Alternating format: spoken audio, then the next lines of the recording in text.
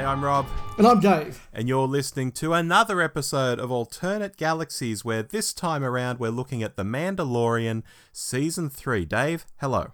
Hello. It's been a few weeks since The Mandalorian finished on our screens, but we've had other things to do, like we did Star Trek Picard last week on Alternate Galaxies, for example. But we're here tonight to finally give our thoughts on this season.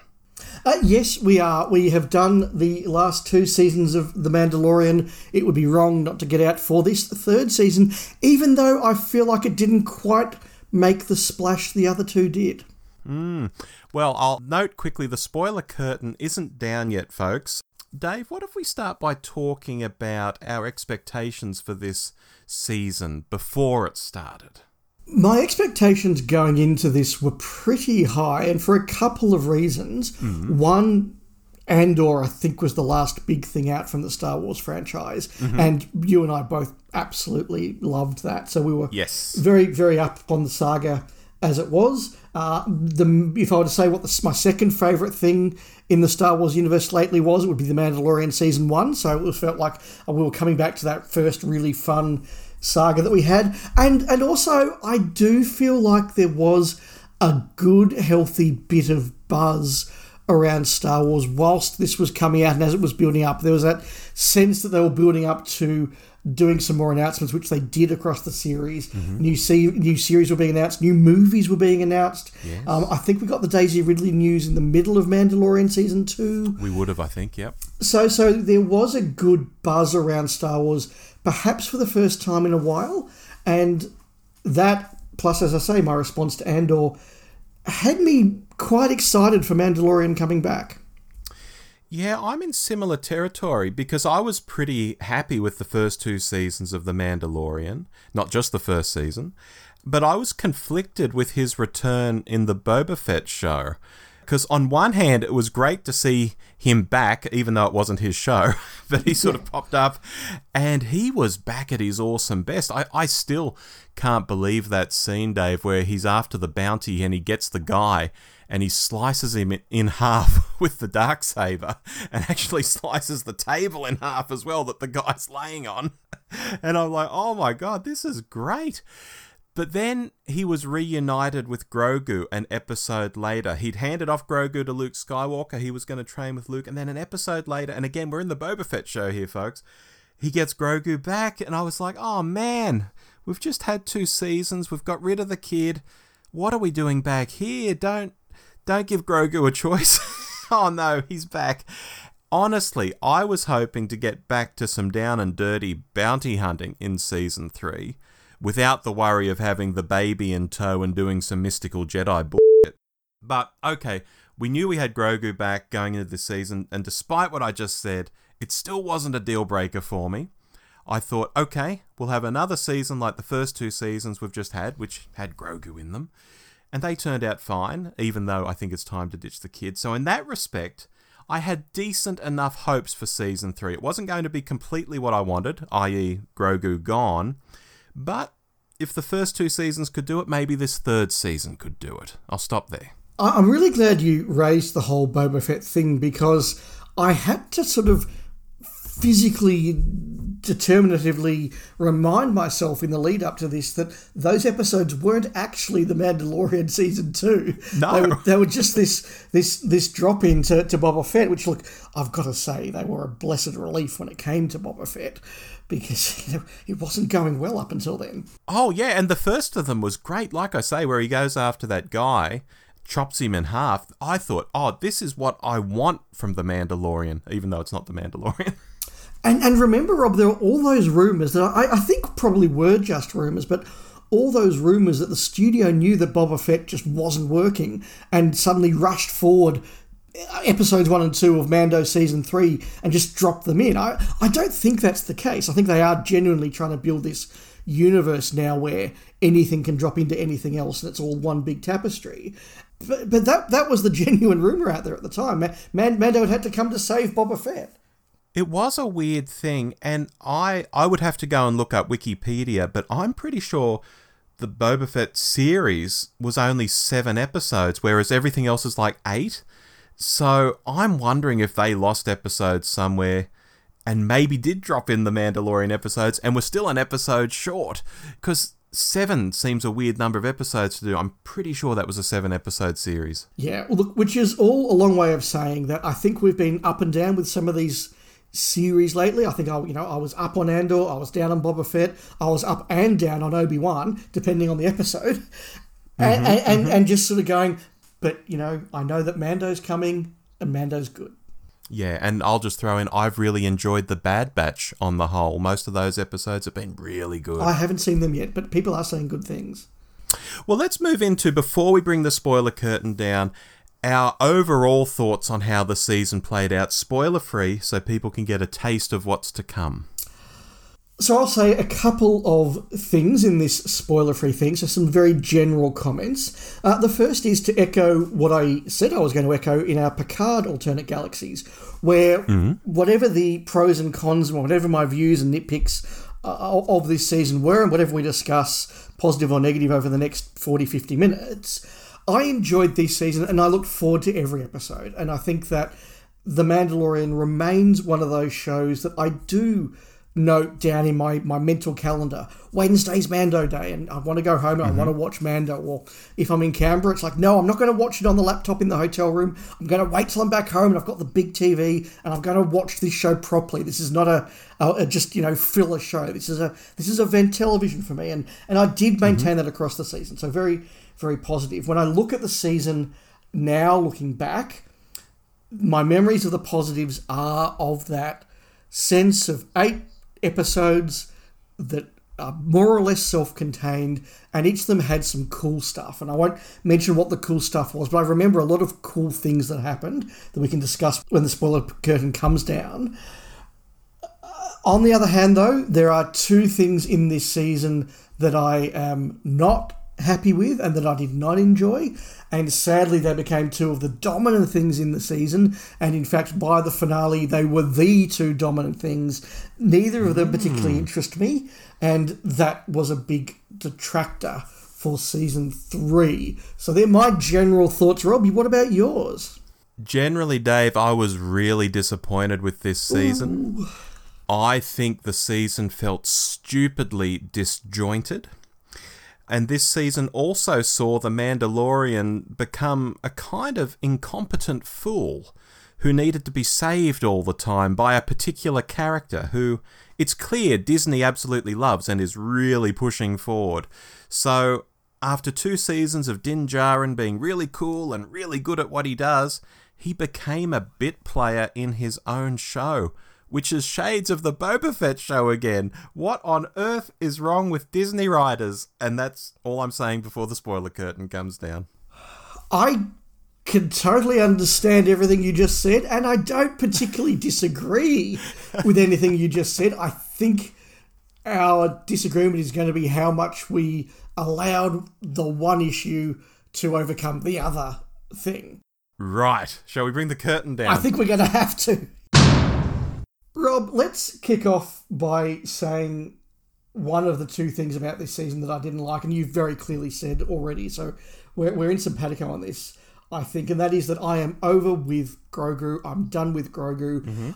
I was never somebody who was particularly enamored with Grogu. I admit when I first saw this baby Yoda type creature, I was like, that's a really cool idea. That's an interesting idea. Where did he come from? How's this all going to work? I wasn't like, oh my God, it's the cutest thing ever. Oh my God, baby Yoda, baby Yoda. Like, I was never in that category, but I thought it was a cool idea.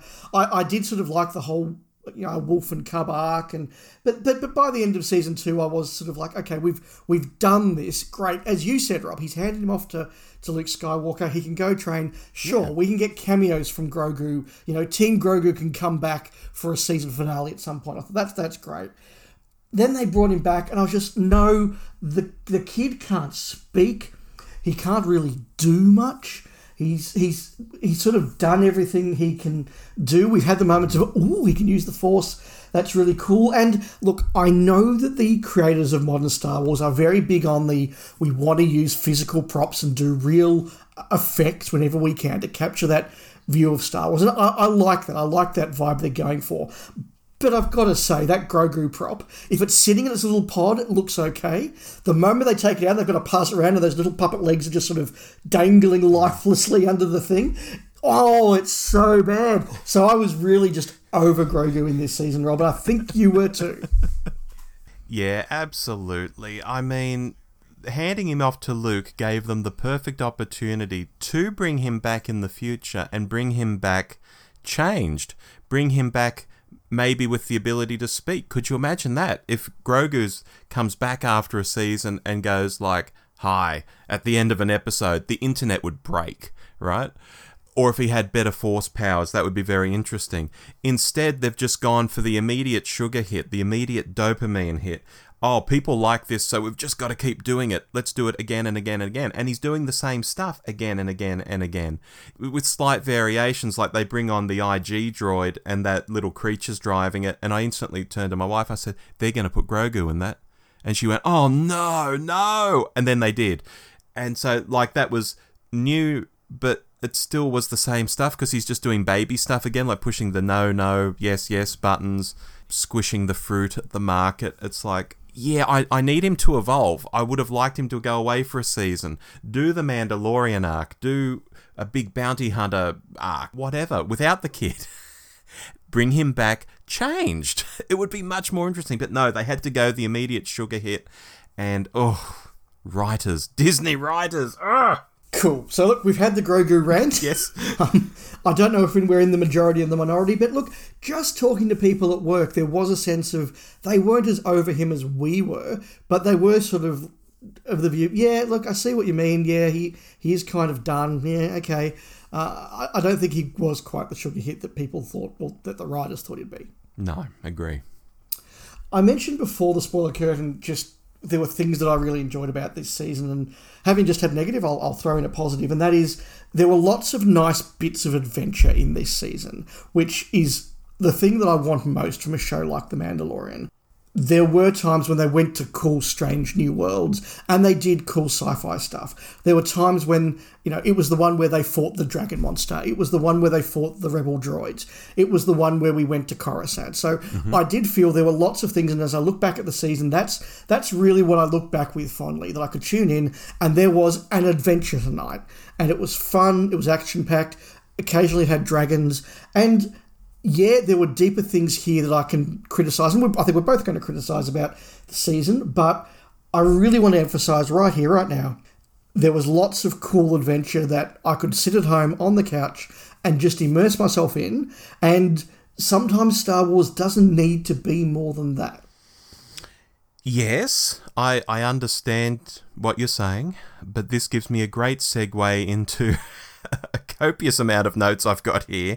Yeah. Earlier, I mentioned that I thought the season was disjointed. Yep. So let's look at it, and this might take a bit of unpacking. The season starts. The Mandalorian's back. He needs to take a bath on Mandalore. Going there and taking a bath takes 2 whole episodes, and being saved by Bo-Katan in the process, and we'll get back to that. The 3rd episode then went off on a wild story about Dr. Pershing, the war criminal. We'll talk about that some more, I'm sure. Then we're back in the 4th episode. 4 episodes in, this season so far is still the story of a man who had a bath. I mean, just stop and ponder. We're halfway through the season, and the main thing that's happened is he's taken a bath. Then in that 4th episode, some idiot Mando kid got taken by a pterodactyl. We had the slowest rescue mission ever, which Bo-Katan got all the credit for, even though I think the Mandalorian actually saved him in the end. Into episode 5, we fight the Pirates of the Caribbean because they wanted to have a drink in a schoolroom.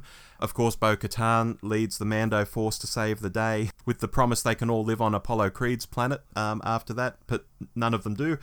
Episode 6, we had the pointless Jack Black and Lizzo episode, which misrepresented droids as if they go around boozing in bars and acting like humans. That was quite strange. And of course, Bo-Katan defeated the leader of the Mandalorian privateers and got the Darksaber off Din without fighting him in that episode. Then into the final 2 parts, Dave. Stuff actually happened. We had the tease that Moff Gideon's been making Force clones, but for some reason a single button can just destroy all of the Force clones with one press. Then Bo-Katan saved the Mandalorian again. Do we see a pattern there? Then Grogu saved them all because apparently a light cruiser smashing into the base only causes a bit of a fire for 10 seconds. And then Din semi-retired. That's the whole season. How disjointed was that? The answer to your question, Rob, is very. Yes. And I know what you mean. Individually, these are little adventures. But as a whole, it's like, oh my God. So, once again, yes, I don't disagree with anything that you've said there. Maybe a couple of examples, a couple of episodes I did enjoy more than you did. But fundamentally, I don't disagree with the point you're making. And I think that you get the point I'm making. And perhaps our mutual enjoyment of the season does depend on how much you lean in, as I did, to, you know what, the season isn't quite working as a whole, but, hey, that was a fun episode. Or whether you're just sort of like, well, what does this all mean? And don't get me wrong, I definitely was sitting there, particularly as we sort of got into the back four of the season, and I was saying, well, hey, hang on, weren't we just setting this up? And now, but now we're setting this, and I was willing to sort of say, okay, well, this is setting stuff up for the big finale, that's fine. And then we got to episode 6 and episode 7, and I was sort of like, we're not going to do any of this stuff now, are we? Well, episode 6 was that Jack Black and Lizzo episode, which was just a pointless runaround, at the end of which Grogu got knighted. He hadn't actually done anything in the whole episode except hang out with the Queen. Then she's like, oh, I knight you, just because it was a cute scene, apparently. So let me say, I quite enjoyed that episode. I thought it was a good, fun runaround. It was really cool to see the guy from Star Trek 3 rock up, and I think he was in a couple of other movies from the 80s I haven't seen, but he was in The West Wing, so that was cool. It was good to see Christopher Lloyd rock up. It was fun to see a different take on a strange new world. I enjoyed that. The Mandalorian got to do some Mandalorian, and track down baddies and find stuff. I thought that was fine. I did have the moment of, that's Jack Black. He's playing Jack Black. Whatever. I had no idea who the other person was, and a friend of mine at work was messaging me going, what do you think of Lizzo? And I'm like, what do you mean? There wasn't a lizard creature there. What are you talking about? And he said, what do you mean a lizard creature? I said, well, like a Gorn. I sent him a picture of a Gorn. He's like, no, Lizzo. And that went on for quite a while. So I generally had no idea that she was someone I was meant to recognise and have an opinion on. So that passed me by. And Jack Black happened. And whatever. Would it be my choice? Probably not. Did I care that much? No. But I thought it was a fine adventure. But to get to my bigger point, I did get to the end of that, and I did think, they've got 2 episodes to talk about the Pershing stuff, the Coruscant stuff, the conspiracy stuff, the setting the Mandos up to be the murderers stuff, etc., etc. And I thought, they're not going to do that, are they? Is this set up for the Ahsoka season, which we by now we knew was happening, or is this set up for the Mandalorian season 4, or is this just a season that hasn't been planned well, and one writer is dropping a thread that another writer just hasn't picked up? I don't know. I agree it was disjointed, and that was a big problem with the season. That was outweighed by my enjoyment of the individual bits. Yeah, look, I think it's disjointed. I think there's problems behind the scenes, and I'm not unique in saying this. I think Jon Favreau has checked out of the show. His writing has always been a little off, even in the first 2 seasons. Like, he has an idea for 2 or 3 really, really great episodes. Like, in those first 2 seasons, I can think of some fabulous episodes. But he needs to write 8. So some of them aren't amazing, and they end up just being little filler episodes with strange side quests, to use a video game term. Can I put a question to you, Rob? Yeah, sure. If they had removed any pretense at a season-long arc, and they'd just done 8 standalone adventures, would you have been happier with that than the mix we got? Or did you really want that arc? I would have been happier. Yep. But I probably, knowing me, would have been sitting there thinking, what is the point of this? Yeah, right. Given that the first 2 seasons did go in a particular way, now why would the third? Where is it going? What does this all mean? I'd be trying to connect the dots between episodes that weren't meant to be connected, probably. Yeah. Yep. Okay, that's fair. But yeah, look, Jon Favreau, this time around, it just felt like he didn't care as much about the season. And there's been a rumour that he's been fighting a bit of a losing battle inside Disney. And I think that killing off his identification character, Paz Vizsla, for those of you at home, the big, heavy weapons Mandalorian, Paz Vizsla, when you buy the action figure and take its helmet off, it's Jon Favreau underneath. Well, I believe when you take the costume off, it's Jon Favreau underneath. I'm not sure if he does him on set. Oh, okay. I'm not entirely sure if he does him on set. The same as mostly the Mandalorian probably isn't Pedro Pascal. Pedro Pascal either. In fact, even in the credits, they now acknowledge that it's not. It's certainly Jon Favreau's voice, and it's certainly his likeness in toys and such, but I'm not sure he actually plays him on set. Oh, okay, cool. But there's this rumour that by having Paz Vizsla killed off by the Praetorian Guard, that's Favreau saying he's leaving the series. He's killed his character off, literally, and he's done it in such a tongue-in-cheek way. He's killed it with these characters from The Last Jedi, the Praetorian Guard. So he's sort of inferring that he's been defeated internally at Disney by the forces representing The Last Jedi. People like Kathy Kennedy and such. Because his brand of Star Wars, at least initially, first 2 seasons, was always seen as sort of the antidote to that by a lot of fans. And people take that scene as very, very, very symbolic now. Had you thought about that at the time? I hadn't. I don't think I realised he was Favreau until after it happened. And somebody came into work and said, "Hey, you know that dude's Jon Favreau, don't you?" I was going, "Oh, no, I didn't, but that makes perfect sense." So no, I didn't actually connect those dots at the time. Right. So look, to me it now feels like the show's going to become Dave Filoni's, to craft as he sees fit, pushing it all towards the motion picture he's going to make in a couple of years' time that ties together Ahsoka and Boba Fett and Mandalorian and all of that. And look, I think the proof of the pudding will be as we get closer to season 4 and we see who's writing the thing. If Favreau's back as the main writer, I'll eat my words happily, but I don't think I will be. I think this is a changing of the guard. I think Dave Filoni is taking over this show. Look, that's a perfectly reasonable theory. I don't have any reason to rebut that or any evidence to the contrary. I think the other thing that's going to be interesting proof is not just who's writing and running season 4 of The Mandalorian, but whether they pick up some of the plot strands here that do seem to be hanging. And it could be that we'll be back in a year, 18 months, doing our alternate galaxies on season 4 of The Mandalorian and going, you know what, season 3 makes so much sense now because all the things that they set up and they dangled that we thought were loose threads all came back and got neatly picked up in this, and now it all works. It's possible we'll be saying that, or it's possible we'll be sitting there going, none of that mattered. Yep. And again, if Jon Favreau has written all of that season 4 we review, I will sit here and say, I was bloody wrong. I was crazy, but I'm not sure that's going to happen. No. Another example of the season being a little bit disjointed was the intent or the vision of Din Djarin as the Mandalorian. It seemed as though at some points there were 2 Din Djarins. There was the one who wanted to go and bring the Mandalore back to Mandalore and, you know, find his old home and set up new colonies and retake the world. And then there was the other Din Djarin who wanted his plot of land on his buddy's planet where he could settle down and have a farm and raise Grogu. And those seem to be very, very disjointed things. Like literally one episode, it's, hey, I've got a mate who has a planet and he's offered me land. Let's come up and set a new Mandalorian colony on this planet. And everyone's like, oh, awesome, a new Mandalore. And then the next episode, they're like, hey, we can go to Mandalore and we can have our new home on Mandalore. And they seemed really disjointed. And look, I was going to say, their whole reason for helping Apollo Creed was to win that land on his planet. And then it was just completely forgotten about in one episode. Yeah, that to me was the biggest piece of whiplash that I just thought, what?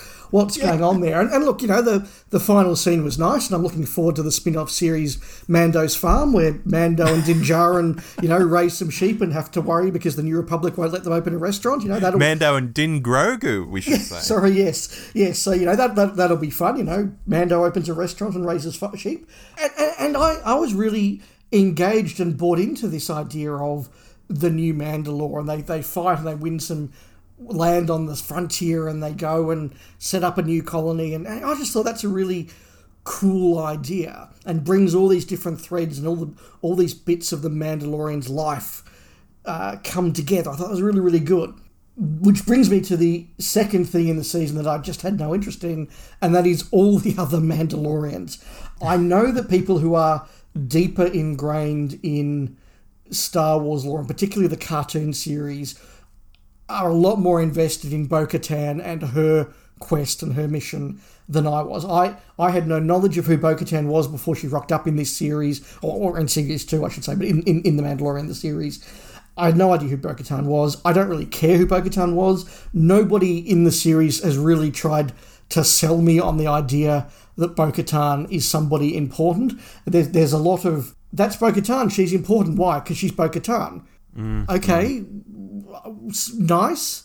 And so that thread was the one that I was very, very disinterested in. So that means, and we'll talk about it more, but when we got to the finale and it was all about Grogu in the suit and Bo-Katan on Mandalore, I was like, well, these are the two least interesting parts of the series, so okay.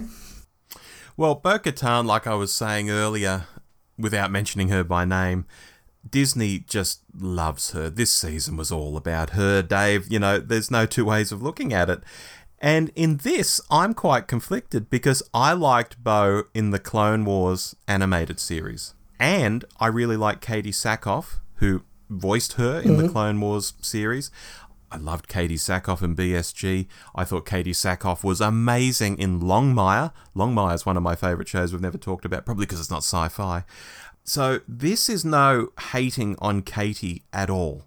I think Katie Sackhoff is awesome. Sounds like you want to say something? No, I was just going to absolutely agree. I think that the actress is doing a really good job, and Katie Sackhoff's very cool. Yeah, I think she is bloody awesome. But this show started as being about Din.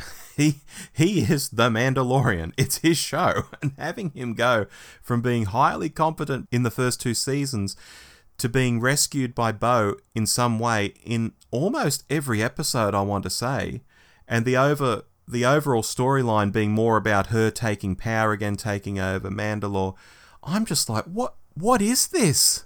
This isn't what I'm here for.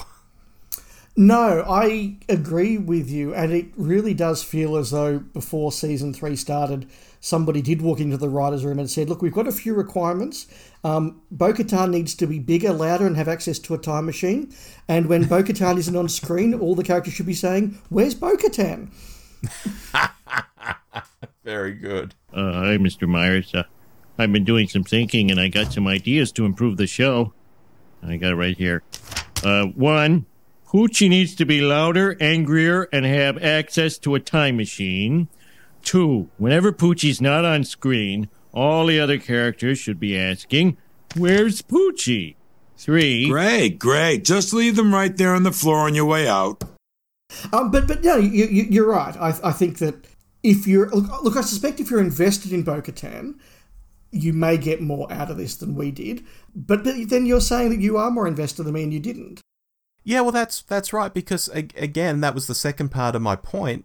The show is The Mandalorian. It's about Din Djarin. I'm not watching this for Bo-Katan. The same as I wasn't watching the Clone Wars for Bo-Katan, but when she turned up and did cool things in the episodes that were about her, I thought, fine, it's part of a bigger thing. But she just dominated this whole season. We only have 8 eps to play with, and she did something awesome, I think, in all of them, largely saving The Mandalorian. Yeah, and it also did sort of rewrite a little bit of, not continuity, but certainly writing intent. One of my favourite scenes of previous episodes was when Mando won the Darksaber and Bo-Katan says, no, it's mine, I want it more. And he's like, okay, cool, have it. No, you have to win it. And he's like, I don't want it, here. Okay, you beat me, I yield, have it. You know, it was really cleverly done. It was really quite a funny moment. Yeah. And she's like, no, the legend says, and I think I did comment to you at the time, what legend and who's arbitrating this legend? Like, who says that you have to win it or not? That is the Darksaber sentient? I don't know. Is it like that magic wand from Harry Potter that knows who its owner is, or is it just a lightsaber? I don't know. If someone dies, can you just pick it up and then it's yours? Yeah, like who? If you didn't beat them? Yeah, who officiates these funny Darksaber rules? But then having taken that very, very seriously, we basically do just get a moment of, well, you've morally beaten me, so here's the Darksaber, kid. Yeah, like you saved me an episode ago, so here it is. Here it thanks. is. But I've been saving it for the end of this episode because this will be a more dramatic moment to give it to you. And then, well, look, shall we talk a bit about the finale? And Well, I was going to segue into Din because it's sort of tied into Bo because, as I already said, Din became a bit of a bit player in his own show in this season. The constant rescuing from Bo-Katan, deferring to Bo-Katan. I know a lot of ladies online swooned when he did the whole "I'll stick with you until your song is sung" line. You know, there were memes about that, Dave, like, you know, find a guy who says this to you sort of thing. oh, look, it was a great line. So, look, I found him a really hard character to be interested in this season. He was just kind of there, like there was this symbol of the Mandalorian in the armor. We don't see his face. He's deferring to this other character. He's saved by this other character. He's just there. Yet it's his show. I keep coming back to that. I can't help it because it's his show. Yeah, I do wonder whether Pedro Pascal, openly saying he was kind of checking out of the show a bit and not being around as much, has definitely affected it. I think when I think back to what I loved about that first season of The Mandalorian, it was that sort of in the first 10 minutes we saw that this guy was a ruthless bounty hunter. We had that whole little sort of mini opening sequence where he finds the bounty guy and he arrests him and he takes him back to his ship and then he traps him and puts him in carbonite. And it's all just so efficient. And he's not magically strong. He's just a really skilled fighter. And I thought the balance was really good. But there was that sense of there's somebody underneath that armor, and at least once a season he takes the armor off because there are reasons that are bigger than just being the Mandalorian, and it's sort of a really good balance, and that stuff, you're right, was missed. Did I enjoy the guy in the suit going on adventures? Yeah, I did. Did it have as much depth as the past seasons? No, you're right, it didn't. And look, outside of Bo and Din, I'll just touch briefly on the other characters because I was less moved by them as well. Apollo Creed seems like a parody of his earlier seasons. We got the zany Tatooine mechanic lady, seemingly there for no other reason, but, you know, remember Tatooine? Remember R5 droids? You know, like the one that she gives forces on Din. The Mandalorians as a group were pretty generic. Moff Gideon was like a moustache-twirling bad guy, sort of shoehorned in at the end of the season. Like, I've got clones. Oh, you pushed a button. Now I don't have clones. And I've been blown up. Like, thanks. We got the Asian X-Wing pilot providing some connective tissue between the Imperial chick who zapped Dr. Pershing and the Mandalorians, but that's kind of gone nowhere, at least for the moment. Maybe it will become a thing in the 4th season. The whole production just felt very comic book to me, Dave. People are rolled on, they're rolled off. The thing moves forward at some pace. The episodes were largely quite short. It's like the junk food of Star Wars this season. Yes, I will pick up a little bit on what you said there about Moff Gideon.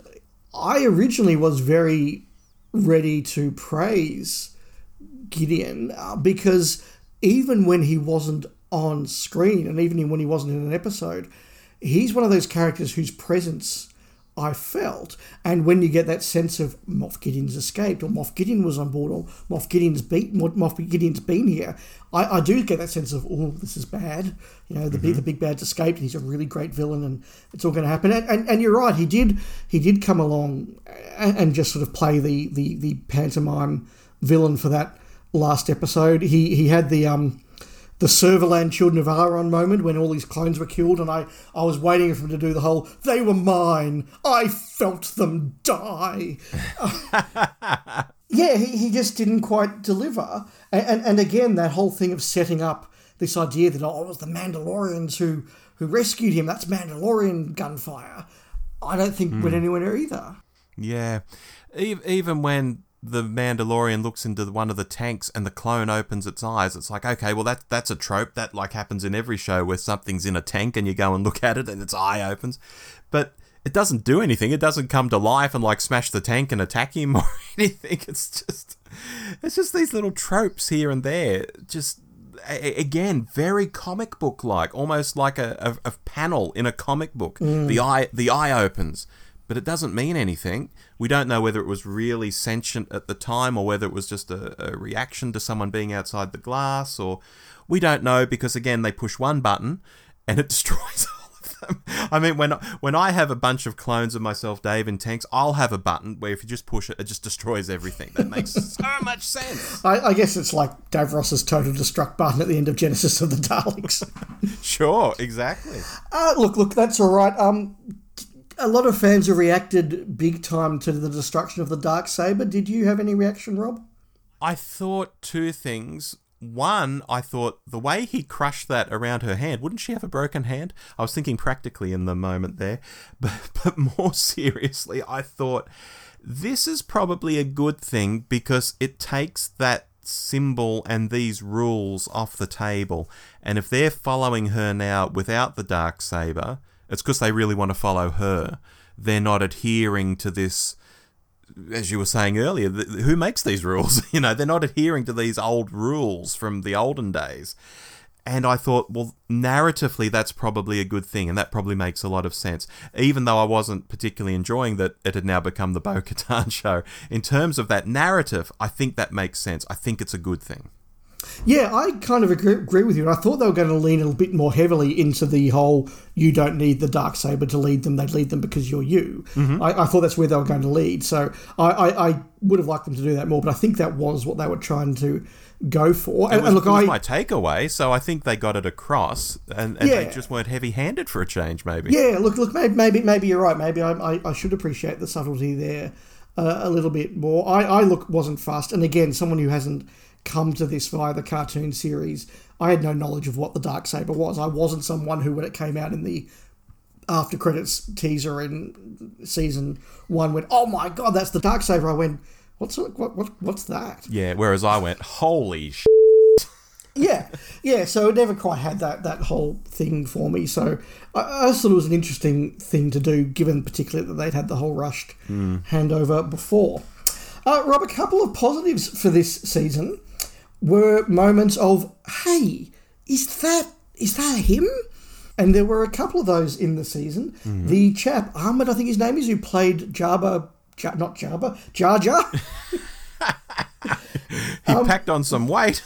He did, but he got to turn up as a Jedi Knight rescuing Grogu, and that was a moment of, I think that's the guy who played Jar Jar Binks. I've seen him in docos.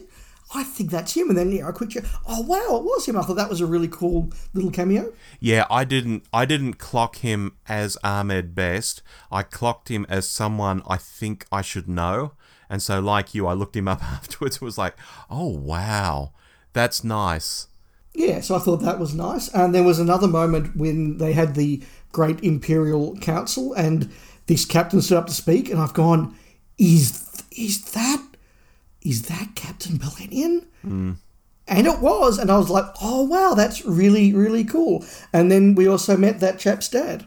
Yeah, again, I saw that big moustache, and I turned to my wife, I said, who do you think that is? I didn't know it was going to be him, but I was hoping it would be. She's read Heir to the Empire. Well, she read Heir to the Empire when she was a teenager. She's read it 2 or 3 times in her life. And she goes, it's Captain Pelion. And I'm like, yep. The other one, though, the leader of the guy who's the father of the guy who's in the New World Hux. Order, or Hux, that's what it is. No, the New World Order. I can't think of what their name is. The New Order. The First Order. The First Order. There we go. The First Order. Yeah, they're so memorable, aren't they? I didn't really put 2 and 2 together on that one. That the guy in the trench coat and the little cap was his father. I didn't get that, but I thought it was cool when I knew. I didn't get outright that it was his father, but when they said General Hux, I'm like, oh, is that a relation, or is this the young... Well, first I was like, is this a young him? And actually, no, he's about 25 in Force Awakens, so he'll be about 10 now. So that doesn't work. And then I looked it up, and they're like, no, it's his father, as played by the actor's brother. So I thought, oh, actually, that is really cool. So points, there were, again, just scattered through this, a lot of very cool, nice moments. And look, there probably were people who've gone, hey, they got Jack Black. That was really cool. There probably were people who went, hey, they got Lizzo. That's really cool. There were lots of nice moments dangled through. And the elephant in the room, when they've got Pelion on, and they're like, what does Thrawn think about this? Or where's Thrawn? And he's like, oh, well, he's having a slash or something, so I'm on the video today. Because they're keeping their powder dry for Thrawn showing up in Ahsoka. Yeah, and I think that is a very good example of where they are seeding something here for something they want to do in other seasons. And they have said very, very clearly, Favreau said that his plan is that all these series do link together and you do drop stuff in one to set up another. I don't think it's going to be quite as blatant as The Mandalorian just turning up and taking over 2 out of 7 episodes of Boba Fett, but this was an example of when you go to Ahsoka, this scene helps give you some context for it and helps whet the appetite for Thrawn coming. And again, I'm not somebody who's seen Thrawn in Star Wars Rebels, although I will get to his episodes. I'm working through Rebels. Mm-hmm. But as I've said many times before, I'm a massive fan of Heir to the Empire, and so that is a big deal for me. Yeah, and as we've spoken about offline in different conversations, they are heading into that territory. There's the Heir to the Empire line in the Ahsoka trailer, even. And I've dropped a nugget of information about something that was in Bad Batch that is very Heir to the Empire centric. So, yeah, it's a coming, Dave. Yeah, look, absolutely. And I'll say here, because we are in spoiler territory, when they started mentioning all this stuff about the cloning techniques and all of that sort of things, my friend James did say to me, I know what they're going to do here. Favreau's so smart, he's going to go back and he's going to make all of that nonsense with Snoke and clone Palpatine work. He's going to do retcon and backstory, and he's going to make all of those stupid movies that ruined Star Wars actually make sense now. And I said, yep, that's a really, really good theory, but I've read the Heir to the Empire trilogy, and there are clones in that as well, and given Thrawn's presence, they could be leaning into that. Yeah, I'm not quite sure where they'll take it, because, again, going back to our conversation, I was saying to you, they can't lean into it fully now that we've established in canon even the fact that the Kaminoans did the cloning. The Kaminoans aren't heard of in the Heir to the Empire books. They got nothing to do with it. It's the Sparty clone cylinders in that story that do the cloning. So I think they've got to lean into the Kaminoans being involved, and that ties into some Bad Batch stuff. I'm trying not to be too spoilerific because we haven't done a spoiler curtain for the Bad Batch. Yeah, it'll be interesting how they pull it off, but they're certainly doing something in that area, Dave. All right, well, I feel like we've thrashed the show and the characters enough, Dave. Maybe time to move into our highlights and lowlights. Do you want to go with your lowlight? My lowlight is a potentially contrarian one, and that is that I thought the season finale lacked any real sense of gravitas. Was it a good bit of action with lots of things blowing up and spaceships crashing into planets like the Scorpio at the end of Blake 7? Yeah, absolutely. It wasn't boring, but I did have a real sense at the end of the finale of, was that it? Mm-hmm. And I think it's a real shame, given how much I've enjoyed The Mandalorian in many ways, including this season, that I invested in a lot of these little clues and a lot of these side plots across the course of 8 episodes. And so I was left when it was a very light, superficial episode that really didn't bring a lot of threads together. My main thought at the end of the finale was, is that it? And that's a shame. When you said, lots of explosions and people flying around and stuff, you reminded me of something I've not mentioned all episode, and that's earlier in this season they established that Mandalorian jetpacks have limited fuel and they can't get very far. It was the episode where they couldn't do the rescue of the boy. They couldn't fly to him because the jetpacks have limited fuel. Then in the final 2 episodes, they do nothing but fly around like Iron Man constantly. They have no resupply. They have no fuel. But the jetpacks are magically able just to fly and fly and fly. And in the end, I think they flew up into the atmosphere and got onto a ship or something. I can't quite recall. And it's like, don't set up a rule in universe and then break it 4 episodes later. That is so lazy. But I just went off on a tangent, didn't I, Dave? You're allowed. My low light, gosh, we're really spoiled for choice here. Basically, everywhere you turn, the series was doing something dumb and mocking you for giving a shit about the first 2 seasons. But I'll stick to something big and glaringly obvious.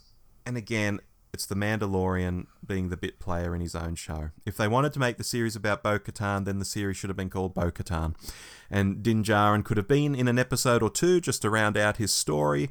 And if they did that, I think the Bo-Katan stuff would have become 100 times more palatable instantly. Like, oh, Bo's doing this, Bo's doing that, Bo's awesome. Okay, it's her show after all. But to do it in The Mandalorian, it just felt like a bait and switch. Hey kids, you've shown up to see Din Djarin and Grogu take on the world. Well, hang on to your seats, because Din's now completely hopeless and will need to be saved in every episode. Is that what you want in your hero that you're turning up to his show to watch? No, I don't think it is. I thought that was stupid. That's my lowlight. I wonder if there are fans of Boba Fett out there who feel that this was karma for our beloved Mando rocking up and doing exactly the same in their series. Maybe they do, because that's exactly what it is. Yeah, maybe they do. Dave, what's your highlight? My highlight will not be a surprise to people who know how much I love Andor, and that is the episode The Convert, which was set on Coruscant. Mm-hmm. I loved the world building in that. I loved the way that they talked about how do people who have made a career fighting for the Empire suddenly have to go about just being citizens in the new republic. It's something we've seen in the denazification of Germany. It was a really difficult and complicated thing, and these people who fought for the Empire weren't just numbers. They were citizens, and they now have to be reintegrated. And some were just cashing a paycheck. Some believed a bit. Some believed a lot, and are still continuing and are going to use that. And that sense of betrayal was really interesting. The way that they set up that agent, I thought was really, really clever and really sinister. And the final moments with Dr. Pershing were really good. But just one moment that has no right to be as big a deal for me as it was, but it just really emphasized to me this world, was when they stop and they see the mountaintop and they say, that's the peak of the highest mountain on Coruscant. It's the only bit left that isn't covered by city. And I just thought, isn't that a wonderful image? It just conjures up this spectacular, futuristic sci-fi city planet in a really meaningful way, with two characters I'm investing in now and I'm believing in. And there was just so much in there that I really enjoyed. And the episode ended with a cool TIE fighter fight. So those little moments in a really good episode was the highlight for me. What about you, Rob? Yeah, well, I was just going to say Coruscant, obviously the city covers the whole planet, and it does give you that sense of depth, because in all the novels you read, you're always told about all the depths of Coruscant. And it makes you realise that if you think of a very tall mountain and think of all the layers of city that would be constructed to get to that height, and then think of that being mostly around the whole planet. Exactly. Incredible. But my highlight, Dave, look, I found it genuinely hard to take away a highlight. Oh. I've been into the idea of... This ties into something you were saying earlier about not knowing much about Mandalorians, but I've been into the idea of Mandalorians since we got a taste of what they were in the 1980s Marvel comics. I still have some Marvel comics from the 1980s that have all these Mandalorian stories in them. And I adored the Clone Trooper series of Star Wars novels, especially the ones written by an author called Karen Travis, who I highly recommend to people. She became uber notorious within the range for a while because she used to say really funny to me and controversial things about Jedi, and she used to really annoy Jedi lovers. But I digress. Because of my love of the Mandalorians, of course it was interesting to see them retake Mandalore and all that, even if it felt pretty small stakes overall, like, oh, we just blow up a base and we've got the whole planet back. So that felt very small stakes. So instead, snap, I'm going to highlight that Dr. Pershing episode as well, which so many people hated. They really did, because it did go off on that wild tangent, and people were like, well, why aren't we talking about The Mandalorian? And in this case, I actually thought it was justified. I thought it felt like a really cool Star Wars short story from the 1990s. You know those novels like Tales from Jabba's Palace or Tales from the New Republic? It felt like a story in one of those. You know, the war criminal trying to find his way, and he ends up getting his brain fried by an Imperial fanatic. And just on that, I will say I found that a bit sloppy, that the doctors had no intention of frying his brain. They were going to use that machine for good, not evil. They left him in a room with that Imperial nutcase. She fries his brain. What happened next? Surely they come back into the room and realise his brain is fried. Who was the only person in the room? Her. Why wasn't she arrested? Because later we see she's still working her day job and doing normal stuff. I found that a little sloppy, that it would have been so obvious that she did it. Yes. That was my only complaint there. But that episode, I really enjoyed for all the reasons I've just stated. My wife really enjoyed, but it got a lot of heat online. I'll say that much. Yeah, look, I can totally understand why. There were people who loved Andor. There were people that didn't enjoy Andor. And I think that there's a very big overlap between those who liked Andor and this episode. Yeah. Well, Dave, we've discussed the season as it was. I wonder what people think of our discussion. Do write in and let us know. Shall we move on to our final thoughts before we put this one to bed? Look, I'm going to be quick because I've said it all already. There were aspects of this season that were not as strong as the first two for me. Mm-hmm. I don't think it held together as well as the others, and I think there were plot threads that were wasted, and some of the big plot threads of this season weren't as interesting to me. I was over Grogu. I'm not that invested in the Mandalorians.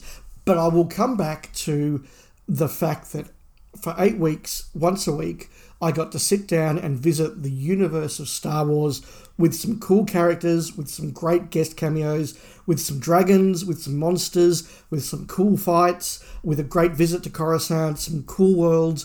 And I just got to live Star Wars. And I think that we are very, very lucky that we've got so much Star Wars that we can even not like some of it. Mm-hmm. And I just enjoyed watching this series. Was it as good as season 1? Not remotely. Is it still better than most things on television and something I enjoyed watching? Yes. When you say it's great to have like Star Wars on television like this, I'll comment briefly that there was one episode, and I wish I could remember which one it was now. It opened and I said to my wife, look how good the effects are and look how good this direction is. And by God, I wish I could remember which one it was so people could go and look at what I mean. It was the very start of an episode, and in that respect, this isn't just like in the 1980s when they tried to rip off Star Wars and made this thing called Battlestar Galactica, and it was, a bit ropey, and, sci-fi on TV wasn't good through like most of the 80s. And when we started to get to next gen and stuff, it started to come good into the 90s and things got a bit better. This is movie quality stuff. Yes. So I totally get where you're coming from, and we are very lucky to have that. Of course we are. I just felt the thing was disjointed. But into my final thoughts. I'd be super happy, given the way the series ended with Din and Grogu hanging out at the farmstead and Grogu torturing a frog and all that sort of stuff. And Din wants to lead a less exciting life. For that to be the end of The Mandalorian, I really would. And literally, they start the Bo-Katan show next, or less facetiously, maybe a show called The Mandalorians, plural. Yep. And there's zero expectation of Din and Grogu showing up. If they show up, great. If they don't, they don't. And we just explore other Mandalorian stuff going on. I think that would be just fine. This season showed, to me at least, I don't know what people out there think. Again, write in, let us know. This season showed to me that they can't respect the character that brought them all the goodwill and the fame in the first place to the series. So, fine. Knock him on the head. Knock the whole thing on the head and start something else. Maybe even with many of the same characters. You can run over to Apollo Creed's planet sometimes. You can do this, you can do that. You can even have Din Djarin in the show, because all you need is a stuntman after all, and Pedro Pascal can just phone in some vocals for it later. But it would just send a signal, a clear mission statement that this is something new. It's got stuff in it you might know from other shows, but this is new. And you said earlier in the episode, if things were pitched a slightly different way, would it have been the same? And no, it would have been different for me. So reboot the thing, change the name. I'm comfortable. I don't know about you, Dave, with Din just sitting on the porch with Grogu, and that's the end of them for week-to-week adventures. I'm kind of over it. I'll be relaxed with that. I would, yes. You would? Yeah. It's interesting that at the end of just the third season of only 8 episodes, we feel that way. Yeah, I'm not saying I wouldn't watch him in a fourth season, and if they do it well, it'd be great. But if they'd said that's his story and now he's going to retire to run a restaurant, well, I would say, okay, that was a really cool story. You're very big on this restaurant idea. What part of Din's personality makes him a restaurateur to you, Dave? I don't know. I just have the idea of Mando's farm being a thing. Is it like Clarkson's farm? Yeah, that literally, absolutely. And Grogu is what's his name? Caleb. Caleb. This is great. It writes itself. It really does. It really does. So look, we'll be back to talk about Mando's farm if it happens. Yes. Potentially we could be back at some point to talk about Rebels Season 5. I mean, Ahsoka. Yeah. Look, we mentioned Ahsoka briefly. I have high hopes for that series. I'll throw that in here so it's just on the record. I actually have really high hopes for that series. I didn't, because I really have no personal investment in Ahsoka, but after seeing the trailer and all the things that they're bringing in from other parts of Star Wars lore, I actually think it looks really, really cool, and I'm quite excited for it. Well, I'll also throw in Ahsoka is essentially a Dave Filoni creation. Ahsoka is the thing I think Dave Filoni cares about most in Star Wars. So if Dave Filoni is throwing in his best effort and putting his best foot forward, it's going to be on the Ahsoka series. So between knowing that in the background and seeing that footage we've already seen, yeah, that's what's driving me to think this could be really, really bloody good. You heard it here first, folks. Well, we haven't quite agreed on The Mandalorian Season 3, but we've ended on a positive note of agreement there. Oh, absolutely. I am still turning up to these shows, watching them week to week. I'm rereading a bunch of Star Wars novels at the moment that I never quite finished, back around the time Disney decanonized them, and I got very depressed. A series of 9 novels, and I only read 4 of them. I'm doing those, so I'll talk about that on another episode sometime. Hey, I went and saw a little movie called Return of the Jedi the other weekend, so... And do you know Disney did not promote that being in cinemas at all? It was like, when I told people about it, most people didn't even know it had happened.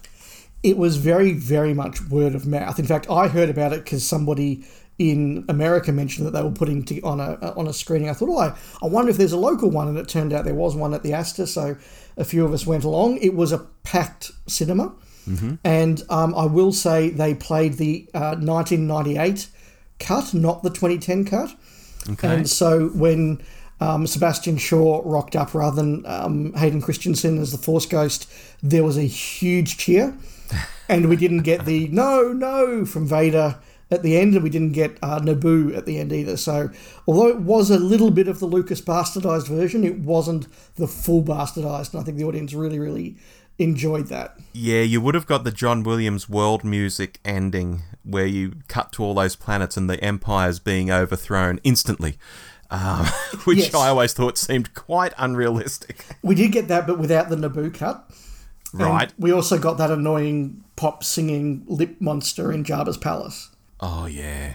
Enough said about that. But we didn't get all the other stuff, so it wasn't quite the full bastardized version. But it was still cool to see. Look. Do I think Return of the Jedi is the best Star Wars movie? No. But do I think that last half hour is as good as Star Wars has ever been? I could make that argument.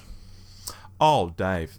If you will not turn to the dark side, perhaps she will. No!